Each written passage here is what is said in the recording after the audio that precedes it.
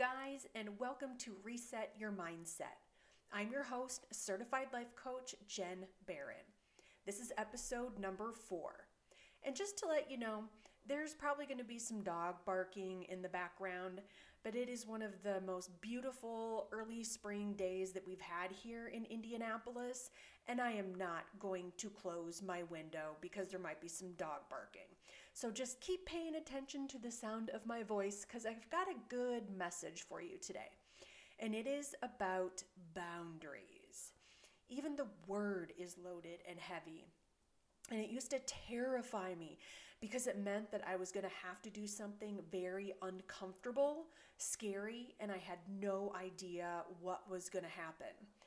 Basically, my brain freaked the hell out and I didn't do anything, which then made me lose integrity with myself and kept me in the same situation over and over. Back then, I was doing boundaries wrong. The reason I was trying to set a boundary wasn't coming from a place that truly served me. They were more like ultimatums and threats to try to get someone else to change their behavior. I tried to set a boundary with my dad when I was 17, that if he didn't quit drinking, I was going to move out. I didn't want to move out. I wanted him to quit drinking. I wanted him to change. I wanted the fighting to stop between him and my mom. I wanted the fear to stop, and I wanted the anxiety to go down. Well, that blew up in my face. He didn't quit drinking even after I moved out my senior year in high school. It wasn't another 3.5 years or so until he quit drinking. I also tried to set a boundary, in air quotes, with a boyfriend who was a cheater, pumpkin eater. Stop cheating or we're done. He didn't stop.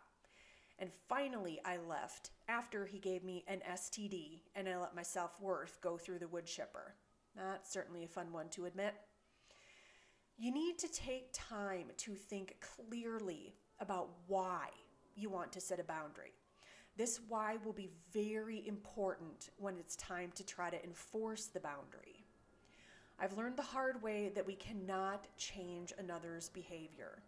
No matter what we say, do, plead, beg, or threaten.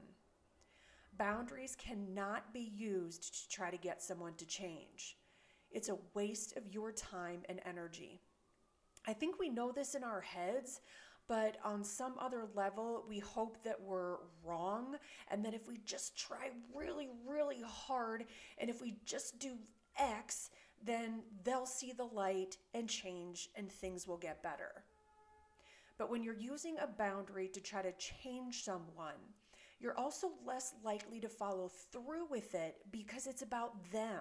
It's not about you, and there isn't the best energy behind that. Like it or not, they have autonomy over themselves. They get to decide what they'll do or not do, no matter what we think about their behavior. They could be doing, quote unquote, the worst thing ever, and all your friends and family agree. But it's ultimately their choice. We have the same autonomy. Boundaries are not about or for someone else, unless you're setting a boundary on behalf of your kids. For example, if your mom comments on your daughter's weight, maybe you decide to tell her to stop. And if she doesn't, you're going to leave the conversation or leave the room. Boundaries are for you in your mental and sometimes physical health. Boundaries are also not meant for punishment. If you do X, then I'm going to do Y to punish you. That doesn't work either. Trust me, I've tried. Okay, so if boundaries aren't about trying to get someone to change or punish them, what the heck are they for? Let's go back to the example I used where your mom makes a comment about your daughter's weight. What's the triggering action? Your mom making a comment. That's a triggering action. Okay, so when she makes a comment, you can say to her, Mom, my daughter's weight isn't up for discussion, so we need to change the topic. And if you keep talking about it, I'm going to end our phone call or end the visit. That is coming from a place of self-love. You're not trying to get her to never say anything again about your daughter's weight. You're telling her what you're going to do if she does, which isn't punishing. They're her consequences. Like, you can touch the hot burner all you want, but you're going to burn your hand. So the ball is in your mom's court. You might be thinking, oh my God, I could never say or do that. I know it can feel very scary, but I also know that you are worth it. This is when you draw on your very important why.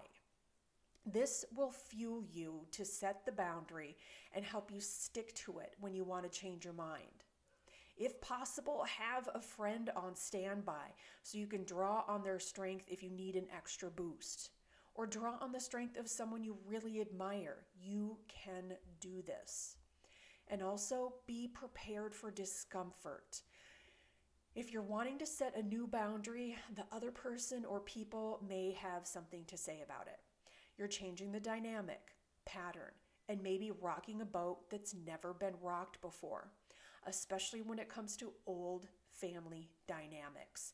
Those suckers are tough. But that doesn't matter. The people can say and think whatever they'd like.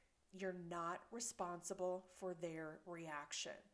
That is their responsibility, no matter what they say or what they do or what they try to convince you of. Knowing that it might be wobbly or wonky will help you navigate things. Don't expect them to be hunky-dory with it. Just speak your truth even if your voice shakes.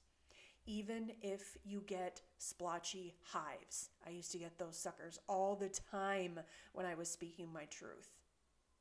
Just remember that the boundary is for you, for your well-being, your mental and physical health. It's okay if you tried before and gone back on the boundary.